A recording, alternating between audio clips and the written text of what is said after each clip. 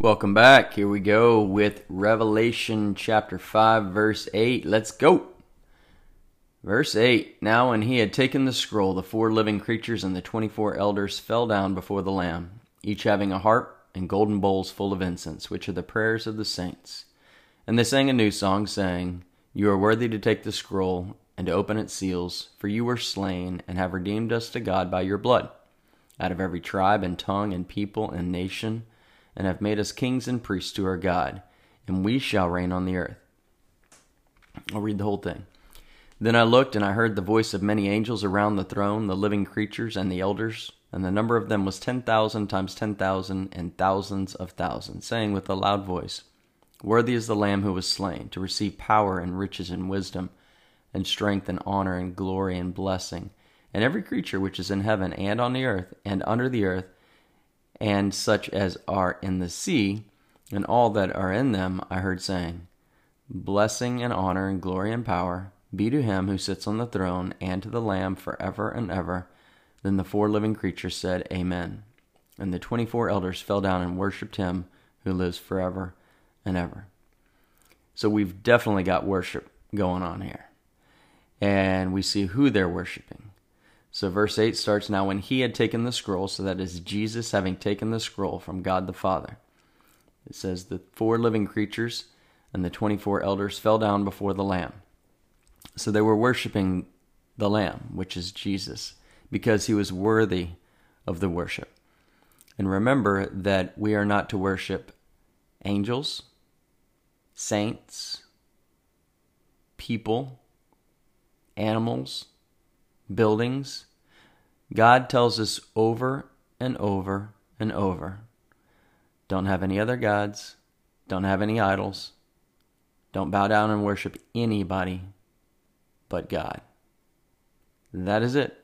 It's very simple if we think about it, because God alone is worthy of the worship. No one else has the capacity to handle being worshipped. And so we know that God is worthy of worship. And he's the only one worthy of worship, as we see throughout the Bible. While I'm on it, we should also understand this. We are not to talk to the devil. We are not to rebuke the devil. We are not to yell at the devil. Yes, you may not like the devil, and you shouldn't like the devil, but you are not to talk to him. I've seen in movies and books, I've seen some wonderful Christ followers get this wrong. And they try to rebuke the devil and talk to the devil. Tell him to go away and to lead. No. That is not your battle to fight. Your battle is to leave it to God. There's nothing wrong with saying, Lord, make the devil flee from me. Make his demons get away from me. Give me a reprieve. Help me to be strong to overcome this. But don't talk to the devil yourself. Don't be like, devil, you are not in my life. I am stronger than you. That is not biblical. So don't do it. I've seen people do that. You don't want to do that. You don't want to talk to the devil. Let God fight that battle for you. So then it says in verse 8, each having a harp and golden bowls full of incense. So a harp, interesting in that day, was a 10-stringed instrument, and perhaps that was remindful to them of the 10 Commandments, because the 10 Commandments were put there not so that we could be perfect and obey them, but God knew that we would not be perfect and be able to hold them perfectly, and thus we would be in disobedience, we would be lawbreakers, and therefore we would need something that would fix us, correct us, bring us back into harmony with God, because we were lawbreakers. And it was very simple. He's like, here's these 10 things. Forget about these 600 and something things. Just these 10. See if you can keep these 10, knowing fully well that we couldn't and we can't, because we're going to idolize something. We're going to have little gods that we worship, whether it be ourself or money or power or position or something, or you're literally worshiping a god of wind or rain or marriage or fertility or something like that. No. God gave us the law so that we would understand that we were lawbreakers, so that we would look to the one who held the law perfectly, the one who created the lawmaker, the moral lawgiver, and the one who could conquer the law and conquer the brokenness of the law, the sin, which is Jesus. And so this harpers are mindful of the Ten Commandments. And golden bowls full of incense, which are the prayers of the saints. So if we would have said, okay, what's the incense? We'll just keep reading. Which are the prayers of the saints? Oh, that makes sense. Remember, let Scripture interpret Scripture. So what are the prayers of the saints? They're like bowls of incense to God. They're sweet smelling. In the Catholic Church, at Mass, you'd have the incense go down the aisles, and it would smell good, and be mindful of the prayers going up to Jesus. Incense, people will sometimes just burn in their house just because it smells good. Sometimes I think it does. Sometimes I think it doesn't. But the point is, it's just a visual of something that we can relate to, which is, oh, it's sweet smelling to God. Our prayers are sweet smelling to God, and He doesn't forget them. It's not like He misses some, and we're like, God, did you hear that prayer? Did you miss it? I think you were busy. You might have been in China at the time, or Africa. I'm just not sure if you heard it. And so they're always in His inbox. He doesn't delete them. He doesn't push them to the junk folder like, oh, this guy, I'm not listening to his prayers. Now, there are ways to pray, and there are certain prayers that He's not going to pay attention to, if you will. I don't know if that's the perfect way to say it theologically, but a positive, powerful prayer is one where you're praying for God's will, not your will, right? Because so often we pray and it's about our will. It's like, God, fix this. God, I wrecked my car. Give me the money to pay for it. God, I need a raise to be able to pay for this. Give me that job promotion. God, I'm sick. I just need to be healed and all will be better.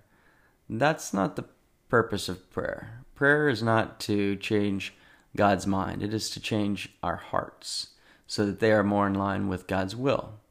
So as we pray those proper prayers, the ones that are in line with God's will, He saves those. He savors those. He loves them. He wants to hear them repeatedly over and over. And they start to get our heart straight, and they glorify God, and they just make Him so happy. And so here we have the prayers of the saints, and here are the saints, and we've talked about this over and over. Oh, and before on prayers, remember that prayers are not forgotten. So we'll look at Luke 1:13. But the angel said to him, do not be afraid, Zacharias, for your prayer is heard, and your wife Elizabeth will bear her son, and you shall call his name John. Our prayers are not forgotten. Even the ones you haven't prayed yet, that you don't know you're going to pray, God knows them because He sees the future. He knows the future. He lives in the future, the past, and the present all at the same time. And these are the prayers of the saints. Well, who are the saints? Saints are Christ followers. In the context of what we're going to see in a minute, it appears, it's pretty clear to me, but it appears that these are the saints, the church, the Christ followers, who are in heaven after the rapture. So the rapture hasn't happened yet in our time, in real time. This is a vision of the future where it's post-rapture, but pre-tribulation. So the church has been raptured, it's in heaven, but the tribulation hasn't begun yet. How do we know the tribulation hasn't begun yet? Well, because He hasn't broken the seals yet.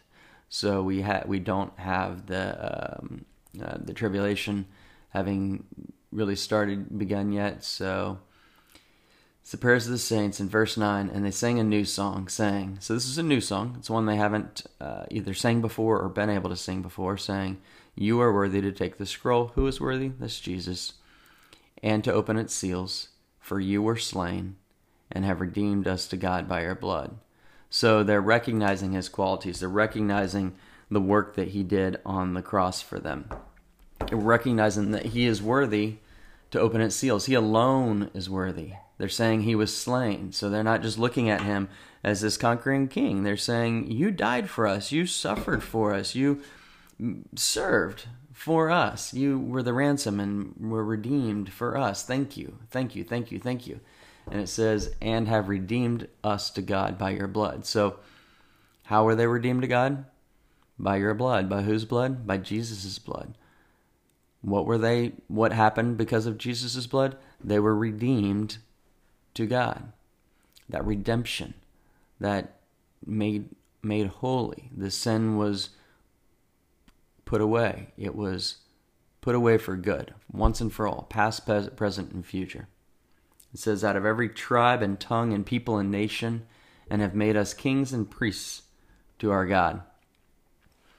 So, and then it says, and we shall reign on the earth. So let's look at a couple of verses. Revelation 1:6 says, and has made us kings and priests to his God and Father. Revelation 20, verses 4-6 said, and I saw thrones, and they sat on them, and judgment was committed to them. Then I saw the souls of those who had been beheaded for their witness to Jesus and for the word of God, who had not worshipped the beast or his image, and had not received his mark on their foreheads or on their hands. And they lived and reigned with Christ for 1,000 years. But the rest of the dead did not live again until the 1,000 years were finished. This is the first resurrection. Blessed and holy is he who has part in the first resurrection. Over such the second death has no power. But they shall be priests of God and of Christ, and shall reign with him for 1,000 years. So, if you're a believer in Christ, you will be a priest and a king on the earth for 1,000 years with Jesus during the millennial kingdom. So you have the church age, which is right now, which will come to completion with the rapture. Then you'll have a 7-year period of tribulation. Then you'll have a 1,000-year period of the millennial kingdom. That's when we'll reign with Jesus as kings and priests. We can go ahead and claim it, because if you're a believer in Jesus, you have eternal life. You have everlasting life, and it can't be snatched away from you. No one can take that away. Even if you never repented again, now you're going to repent of your sins in the future because Christ lives in you, the Holy Spirit lives in you, and you're going to want to do that. You're desiring to do that, and he'll convict you. But even if you didn't, you're still saved. You still have eternal life if you had the moment of salvation, the moment of justification. So you can go ahead and claim it. You're a king and a priest. Don't go around telling people that, because you're going to sound weird and cocky. But just know in your head, you are a king and a priest. That's how important you are to Jesus. Lord, thank you. Thank you for making us little people into giants because of you, and knowing that we can do all things through Christ who strengthens us. We're not here to replace you, Lord. We're not here to be better than you. That's what the devil did. He thought he could be better than you. He thought he could replace you and be your substitute. No, Lord, you were our substitute. You were our substitute on the cross. And if just simply by believing in you and trusting that you're Lord and you're God and you died for our sins and your blood covered us, and we ask forgiveness and we know that you forgive us when we do, just because of that, we can live with expectancy, knowing that we have eternal life, everlasting life. It cannot be taken away, snatched away, stolen. We can't lose it, Lord. It's eternal, and we thank you for that. In your amazing name, amen. Thank you so much for listening today. Now it's time to go and make disciples, to be the hands and feet of Jesus, to show people who Jesus is so that we have the right to tell them who Jesus is.